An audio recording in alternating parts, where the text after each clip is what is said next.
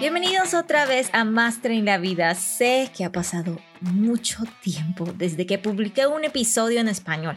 Quiero pedirle disculpas a todos mis oyentes en español porque saben que he estado en el medio de una mudanza muy larga.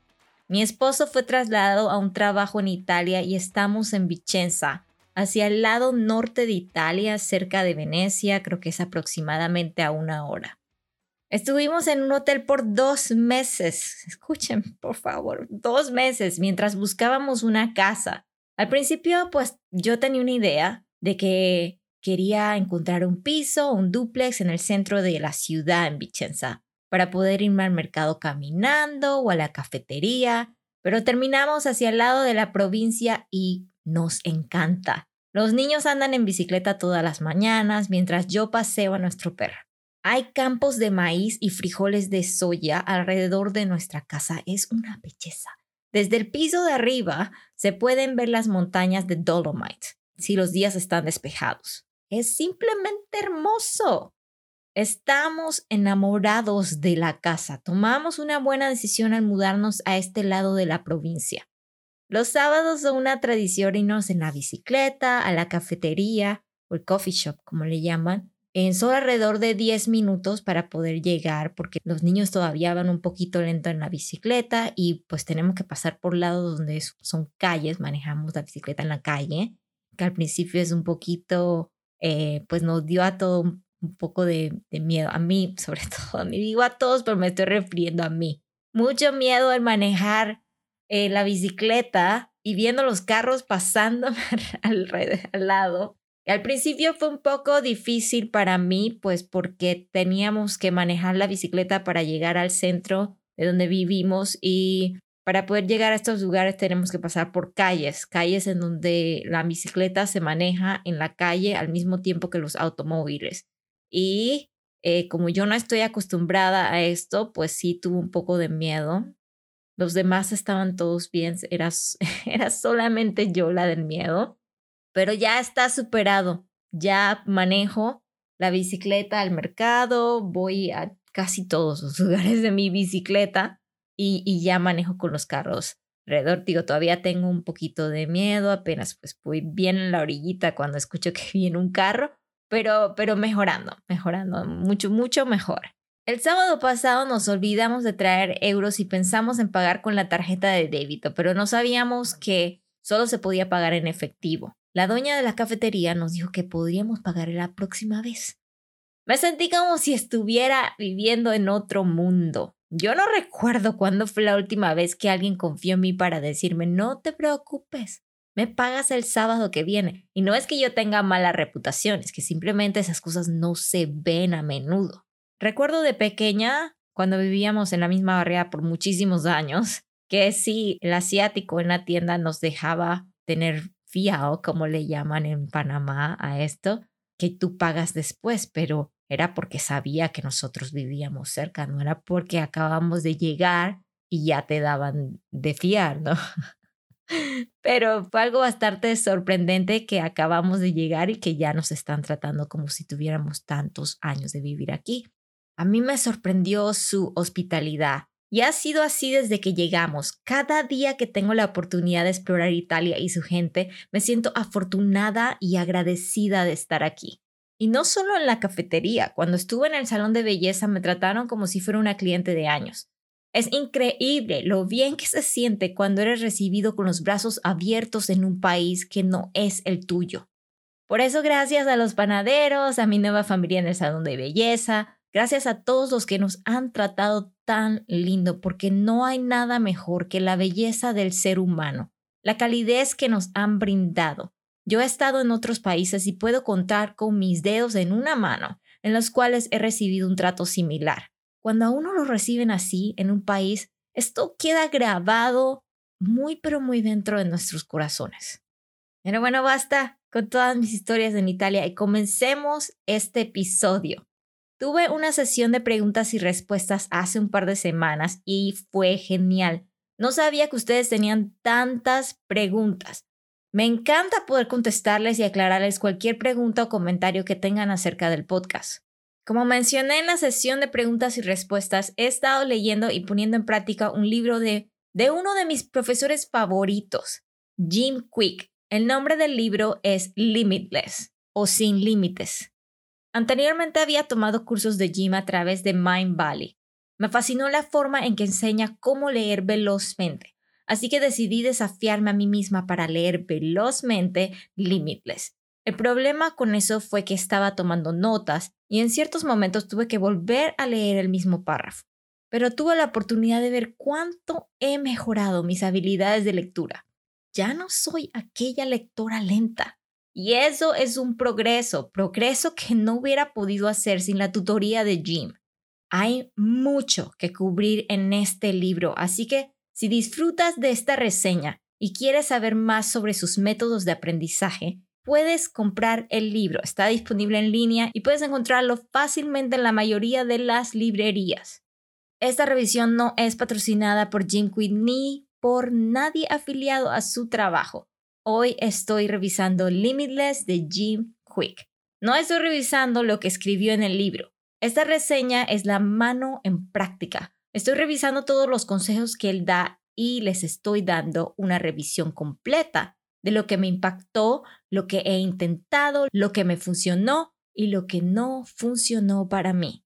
Como siempre menciono en estas revisiones, tengan en cuenta que todos somos distintos y lo que podría funcionar para mí podría no hacer lo mismo para ustedes. Todos somos diferentes, pero dicho esto, algunas cosas podrían funcionar para muchos de nosotros. Jim comienza este libro diciendo que el regalo más preciado es nuestro cerebro. También menciona que nuestro mundo no fomenta un entorno saludable para nuestro cerebro, que las redes sociales y nuestra vida digital está haciendo más daño a nuestro cerebro que lo que pensamos. Y yo creo que es muy cierto. Pero estar completamente sin las redes sociales para mí es como si ya no fuera parte de este mundo. Es tan necesario para nuestro día a día, para nuestro trabajo, para las escuelas. Lo cierto es que como todo, si se sale de control puede hacernos más daño que bien. Podríamos volvernos adictos a estar en nuestros teléfonos todo el tiempo. Y yo soy culpable de este mal hábito. Ha habido infinidades de veces en las que el tiempo pasa. Yo he estado en mi teléfono por largos periodos, perdiendo horas de mi vida. Por eso es tan importante poner límites a nuestros hijos y también ponernos límites a nosotros mismos. Podríamos decirle a nuestros hijos que no deben estar en las redes sociales todo el día, pero ¿qué pasa cuando ellos nos ven desplazándonos a través de Instagram? Yo soy totalmente culpable de haber estado en mi teléfono antes de acostarme a dormir. Y yo lucho conmigo misma porque si mi teléfono está allí, yo lo voy a tomar y eso va a disminuir la cantidad de horas que se suponía que debía de dormir.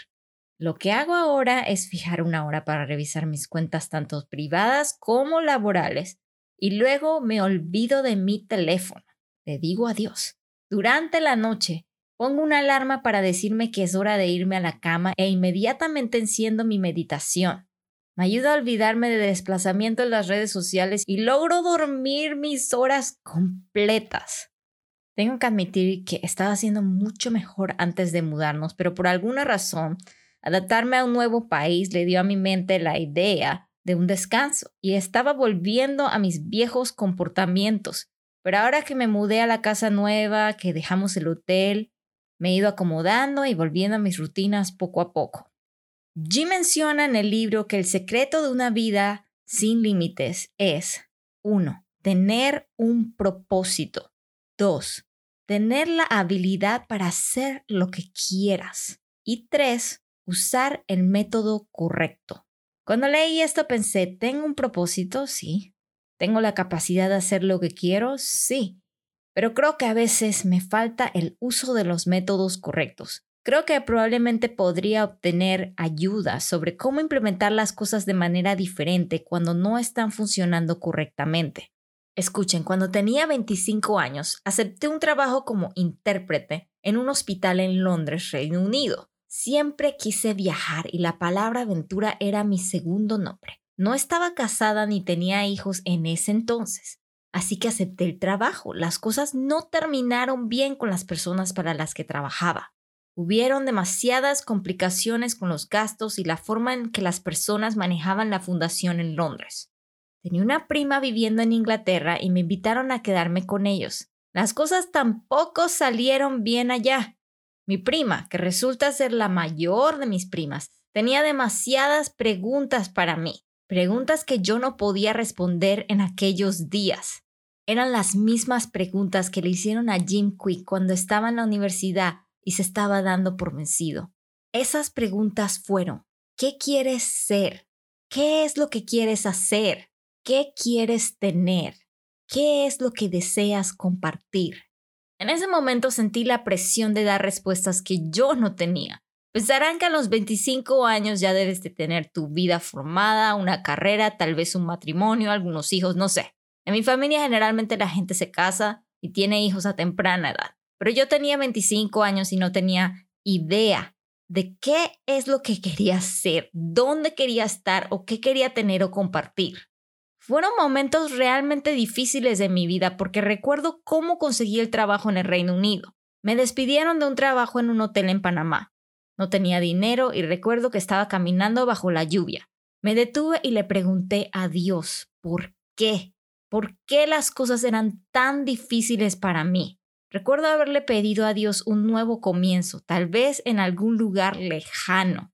Al día siguiente llené una solicitud de trabajo en línea y cuando fui a la entrevista me dijeron que tenía que viajar a Londres en semanas. Me sorprendió muchísimo que Dios me hubiera escuchado y me hubiera traído una nueva oportunidad para encontrar mi felicidad. Tengo que recordarles a todos que en aquellos días la palabra felicidad tenía un significado totalmente distinto al que tiene hoy en día.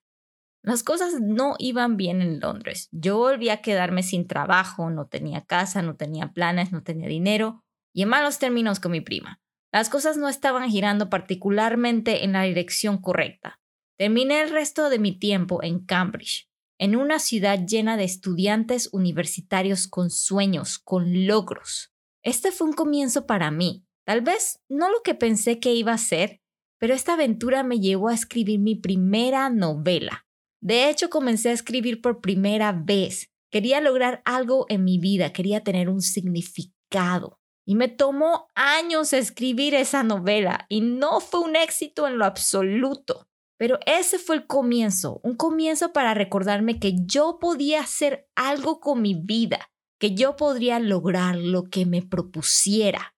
Creo que a veces cuando leemos las historias de grandes héroes o de personas que admiramos, olvidamos que en algún momento de su vida no tenían todo resuelto, que en algún momento no tenían ni idea de qué hacer con sus vidas.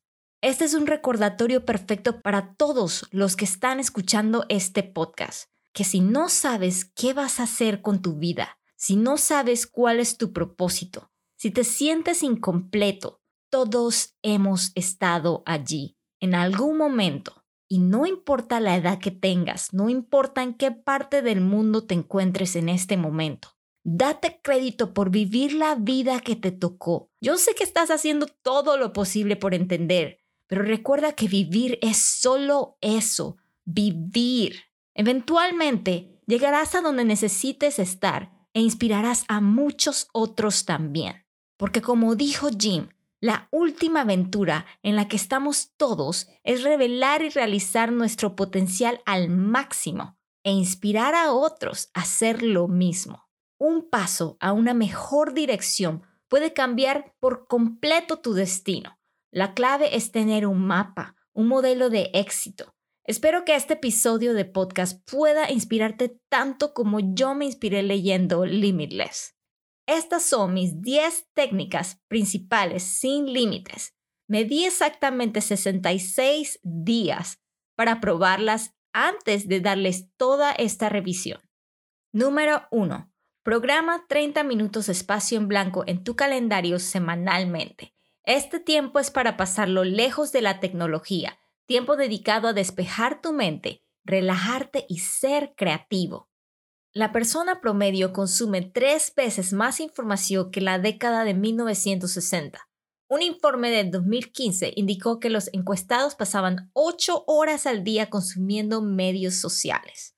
Existe un creciente cuerpo de evidencia que sugiere que si nunca dejamos que nuestra mente se pregunte o se aburra por un momento, terminaremos con mala memoria, confusión mental y fatiga. He estado probando cosas diferentes cada semana. Una semana pinté jarrones de vidrios viejos en cerámica. Otra semana salí de mi zona de confort y practiqué un tipo diferente de meditación. Creo que el objetivo de estos 30 minutos a la semana es poder probar cosas diferentes, cosas que no solemos hacer. Estar en el hotel no fue fácil para mí, pero ahora que estamos instalados en la casa tengo diferentes planes. Dentro de las próximas semanas estoy programando caminatas, también estoy planeando practicar un deporte nuevo. Recomendaré totalmente esta técnica. Creo que a veces estamos demasiado atrapados en nuestras rutinas y no nos permitimos experimentar cosas nuevas. Y si no tenemos nuevas experiencias, no hay forma de que sepamos si algo podría funcionar o no. Si no puedes hacer todo esto semanalmente debido al trabajo, les recomendaré que lo planifiquen por lo menos una vez al mes. Y nos movemos a la técnica número 2, desactivar notificaciones en la configuración de tu teléfono. Tengo que admitir que es una idea genial. No practico esto todos los días porque para mí de lunes a viernes es tiempo de trabajo. Pero desactivo las notificaciones en mi teléfono los fines de semana y pongo en silencio mi teléfono mientras estoy con mi familia. Se siente tan bien no ser interrumpido por notificaciones y poder desconectarme de las redes sociales durante algunas horas. Yo te recomiendo que pongas esto en práctica y veas la diferencia que hace a lo largo del tiempo. Puedes optar por hacerlo todos los días o los fines de semana. Yo opto por hacerlo cuando realmente quiero no tener interrupciones y sé que puedo desactivar las notificaciones. Sé que a veces pensamos que si apagamos las notificaciones en el teléfono o los sonidos, podríamos perdernos del trabajo o de los amigos o el caso de alguna emergencia. Pero créame, puedes desactivar las notificaciones y seguir recibiendo llamadas telefónicas. Si llegas a tener una emergencia, aún podrás contestar tu teléfono. Y nos movemos a la técnica número 3, leer durante 25 minutos y tomar un descanso de 5 minutos. La técnica Pomodoro. Esto ayuda con la retención. Solía intentar leer sin parar durante largos periodos de tiempo. También estaba leyendo antes de dormir, lo que me daba la idea de que me podría quedar dormida mientras estaba leyendo. Cambié mis rutinas y la lectura ahora es parte de mi rutina matutina. Siento que mi lectura ha mejorado mucho desde que apliqué la técnica Pomodoro. Además, puedo leer mucho más rápido que hace un año atrás. Mi velocidad de lectura ha mejorado muchísimo y también mi retención, pero yo he estado implementando esta técnica aproximadamente por un año. Me tomó más de 66 días para crear este nuevo hábito.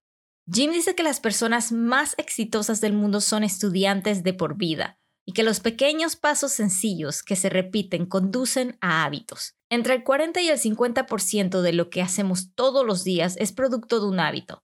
Se necesitan aproximadamente 66 días para que el nuevo comportamiento se convierta en un hábito.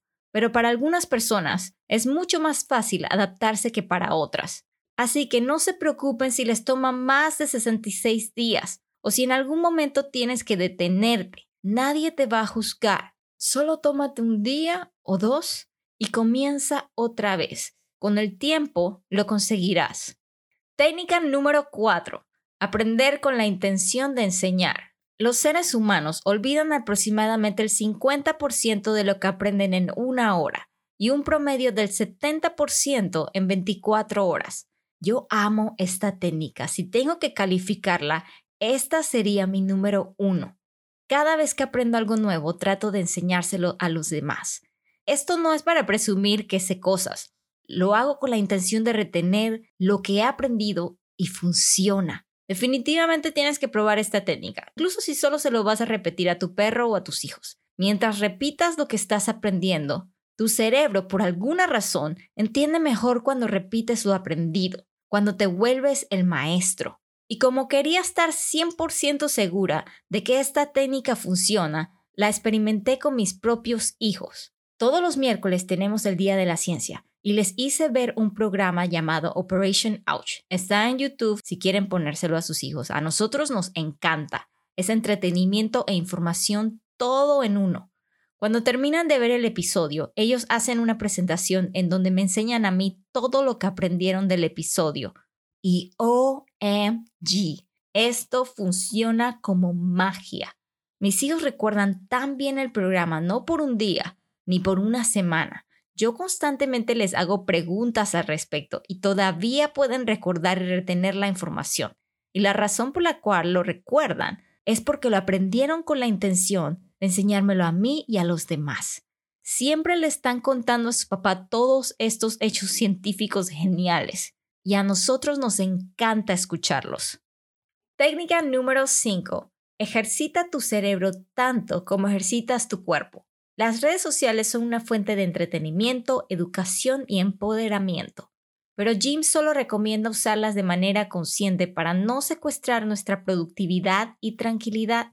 La tecnología ha cambiado el curso de la historia humana. Sin embargo, el fuego puede cocinar tu comida o incendiar tu casa. Cualquier tecnología en sí no es buena ni mala, pero debemos controlar conscientemente cómo la usamos. Mientras seguía leyendo el libro y tomando notas, me estaba dando cuenta de lo consciente que tienes que estar para darte cuenta de que tu cerebro necesita ejercicio. Y recordé esos días en los que no recordaba dónde estacionaba mi auto. Solo tenía 35 años cuando esto empezó a suceder. Y algunas personas podrían pensar que esto es normal, pero no es normal. No poder recordar cosas pequeñas a diarios no es una buena señal. Al menos no para mí. Sé que estaba preocupada por mí misma cada vez que no recuerdo dónde puse mi teléfono. Y todavía tengo ese problema. Pierdo mi teléfono en la casa. De vez en cuando lucho por encontrar pequeñas cosas que pensé que sabía dónde las había puesto, pero termino buscándolas desesperadamente. Una de las técnicas que recomienda es agregar palabras a las cosas. Por ejemplo, cuando dejo el teléfono, debo repetir comedor, comedor, comedor un par de veces para recordarme que dejé el teléfono en el comedor y continúo con mi día. Cuando lo necesite, me voy a acordar de que está en el comedor. Esto realmente funciona. Mi problema, al final, es que no recordaba decir las palabras cuando tenía que hacerlo y volví a tener el mismo problema. No estoy diciendo que esta técnica no funciona o que no la intentes, pero probablemente podría usar otra técnica, ya que esta no funcionó para mí. En los próximos meses probablemente podría darles a todos una segunda revisión sobre la retención, mientras busco y practico otras técnicas que probablemente podrían ayudarme un poco más. Ejercitar tu cerebro no se trata solo de memoria, también es retención y aprendizaje de cosas nuevas. Diré que ejercito más mi cuerpo que mi cerebro, pero actualmente estoy cambiando técnicas y dándome mucho más tiempo para trabajar con mi cerebro. Espero que para el próximo año pueda hacer cambios y ser capaz de ver la diferencia. Y con eso nos movemos a la técnica número 6.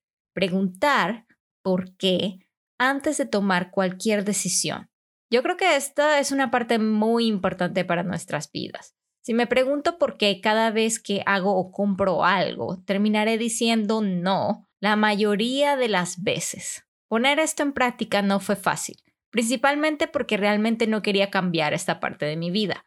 Así que cuando decidí darle a esta técnica los 66 días, estaba en estado de shock. Mis compras cayeron drásticamente. Tomé mejores decisiones con mi alimentación. Cuando estoy en un restaurante con mi familia y me pregunto por qué quiero comer este plato, la respuesta obviamente no es buena. Así que mis elecciones fueron definitivamente más conscientes y saludables. Estábamos en un parque acuático y todos se fueron por las hamburguesas y las papas fritas.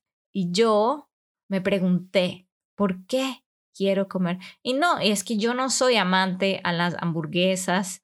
Sí soy amante a las papas fritas, pero no a las hamburguesas. Así que decidí irme por el plato de POC. Y me comí mi salmón con mis edamame y mi piña y con mi arrocito salvaje. Así que definitivamente mucho más saludable. Estaba comprando menos, gastando menos dinero y era 100% más capaz de hacerme esta pregunta cada vez más. Después de terminar los 66 días, me fui de compras para la casa nueva. Me alegré tanto que compré más de lo que debía haber comprado. Me olvidé de preguntar, o mejor dicho, no quise preguntarme por qué. Pero como todo en la vida, empecé otra vez con mi nuevo hábito y espero seguirlo y poder estar consciente de lo que compro y lo que hago. Técnica número 7. Controlar las horas de descanso. Hay muchas formas de monitorear las horas que has dormido, pero para mí la forma más eficiente de hacerlo de forma natural es configurar mi tiempo en el que duermo. No para deambular, ni para leer, ni para navegar por mi teléfono. Todo eso debo de hacerlo antes de que suene la alarma que me indica que me debo de ir a dormir. En mi teléfono hay una configuración. Yo tengo un Samsung, no sé ustedes qué tienen, pero en el teléfono tiene configuraciones en donde puedes establecer la hora en la que te quieres despertar y la hora en la que te quieres ir a dormir. Mi teléfono tiene una configuración tan buena que cuando es la hora de dormir, todo se pone en blanco y negro y me dice que ya es hora de que me vaya a dormir. Lo puedo apagar, pero si soy consciente, ya sé que es hora de poner todo hacia un lado y irme a descansar. A algunas personas también les gustan las cortinas negras. Sienten que pueden dormir por largas horas de esta manera. Yo prefiero no tener cortinas. No me gustan las cortinas porque siento que recogen demasiado polvo. Yo prefiero recibir el amanecer temprano directamente en mi ventana. Y ya sé que es hora de levantarme. Si sigo mi rutina, estoy 100% descansada. Me voy a dormir entre las 9 o 10 de la noche y me despierto a las 5 de la mañana. Eso significa que duermo aproximadamente 8 horas. A veces durante el fin de semana puedo dormir por 9 horas. Mi sueño es extremadamente importante para mí, por lo que estoy totalmente de acuerdo con Jim. El seguimiento de tu hora de dormir te hará consciente de tu energía durante el día. Tu estado de ánimo también se verá alterado si no duermes lo suficiente. No hay nada mejor que despertarse completamente descansado y antes de que suene tu alarma. Estarás listo para empezar el día y créeme que será un buen día. Técnica número 8. Crear un horario diario. Incluir tu agenda diaria para el trabajo y cuestiones personales. Tener un horario ha sido parte de mi vida conscientemente alrededor de 2 años. Antes tenía una agenda, pero no era coherente. Podía tener días en los que me las arreglaba para hacer todo y otros en los que no completaba nada. Y esto estaba relacionado con el trabajo. Nunca antes había tenido una agenda para mis cosas personales, pero hace 2 años comencé a agregar cosas personales a mi agenda. Y eso se debe a que comencé a amarme a mí misma y a querer cuidarme más. Cuando te conviertes en padre o madre, descubres que nuestra agenda va del trabajo a los niños y de los niños al trabajo y viceversa, y así se va todos los días, incluyendo el fin de semana. Y el tiempo para nosotros se hace cada vez más y más pequeño. Y cuando menos lo esperas, pasan años de tu vida en los que no hiciste nada por ti mismo. Cuidarse a sí mismo es tan importante como cuidar de tu familia. Si no te cuidas, estarás agotado. Y eso se mostrará en tu paternidad, en tu matrimonio, en tu relación con tu familia y amigos. Esta técnica es un sí, un definitivo sí. Debes incluir tiempo para ti y trabajar también en tu agenda y horario. Y te convertirás en una mejor persona para ti mismo, una mejor persona para tu familia, para tus amigos y para todos los que estén alrededor de ti. Técnica número 9. Música barroca. Jim menciona en su libro que la música barroca es muy buena para nuestro cerebro, especialmente si estás estudiando, leyendo o tratando de concentrarte en una tarea. Siempre he escuchado que la música clásica tiene este efecto. En años anteriores hemos practicado música clásica en nuestra casa, mientras estamos estudiando o estamos haciendo cualquier otro evento que no necesite algo muy escandaloso, pero la música barroca parece ser efectiva especialmente en el enfoque. Poner esta técnica en práctica fue muy fácil para mí. Amo la música. Si tengo que elegir entre televisión o música, siempre elegiré música. El baile fue la primera pasión que descubrí en mi vida. Por eso la música juega un papel tan importante en mí. Sinceramente no puedo pensar en un día sin música. Incluso escribí este episodio mientras escuchaba música barroca, Así que supongo que la respuesta es muy obvia. ¿Funciona? Por supuesto. Creo que una vez que estás en tu flujo, nada puede detenerte. Date una oportunidad y disfruta de una música barroca increíble. Y si no me crees, hay datos de experimentos recopilados antes y después de escuchar la música barroca con EEG. Los resultados experimentales muestran que la música barroca tiene una influencia positiva en la mejora de la eficiencia del aprendizaje. Y nos vamos a la técnica número 10, y es la última. Y la dejé de última porque creo que es una de las mejores técnicas que puedes encontrar en el libro. Y para mí, uno de mis grandes orgullos personales. Si hay algo que pudiera decirle a Jim Kwik sería gracias. Gracias por enseñarme a leer velozmente. La lectura veloz ha cambiado mi vida por completo, mi vocabulario y mi cerebro. Y no lo habría logrado sin Jay Shetty llevándome a Vision y Vision llevándome a Jim Kwik. Estos son mis maestros en la vida. Nunca hubiera pensado en hacer un podcast si no fuera por estas increíbles personas. Y pensar que ni siquiera tuve que conocerlos en personas para que tuvieran un impacto en mi vida es simplemente increíble. Imagínense cuántas personas más pueden hacer cambios hoy gracias a ellos. Honestamente me siento muy bien cada vez que escucho que a alguien le está yendo muy bien. Quiero ser el primero en felicitar a esa persona. Si yo me siento así, tú también puedes hacer lo mismo. Podemos vivir una vida mucho mejor, llevando paz, armonía. Podemos cambiar nuestra vida con pequeños hábitos, con pequeñas cosas, poco a poco creando maneras distintas en las que hemos sido educados, en las que hemos crecido. Podemos hacer esos pequeños cambios y a lo largo del tiempo ver resultados maravillosos. Debido a que este libro tiene mucho que cubrir, proporcionaré una segunda parte de este episodio en la que revisaré las 7 mentiras del aprendizaje basadas en Limitless de Jim Kwik. Gracias de nuevo por volver a escuchar otro episodio. Espero que también te sientas inspirado. No dudes en contactarme en mi Instagram, @masteringlavida. Siempre trato de responder todos los mensajes entrantes que llegan por mensajería instantánea. Gracias de nuevo a todos los que nos están escuchando alrededor del mundo y hasta el próximo episodio.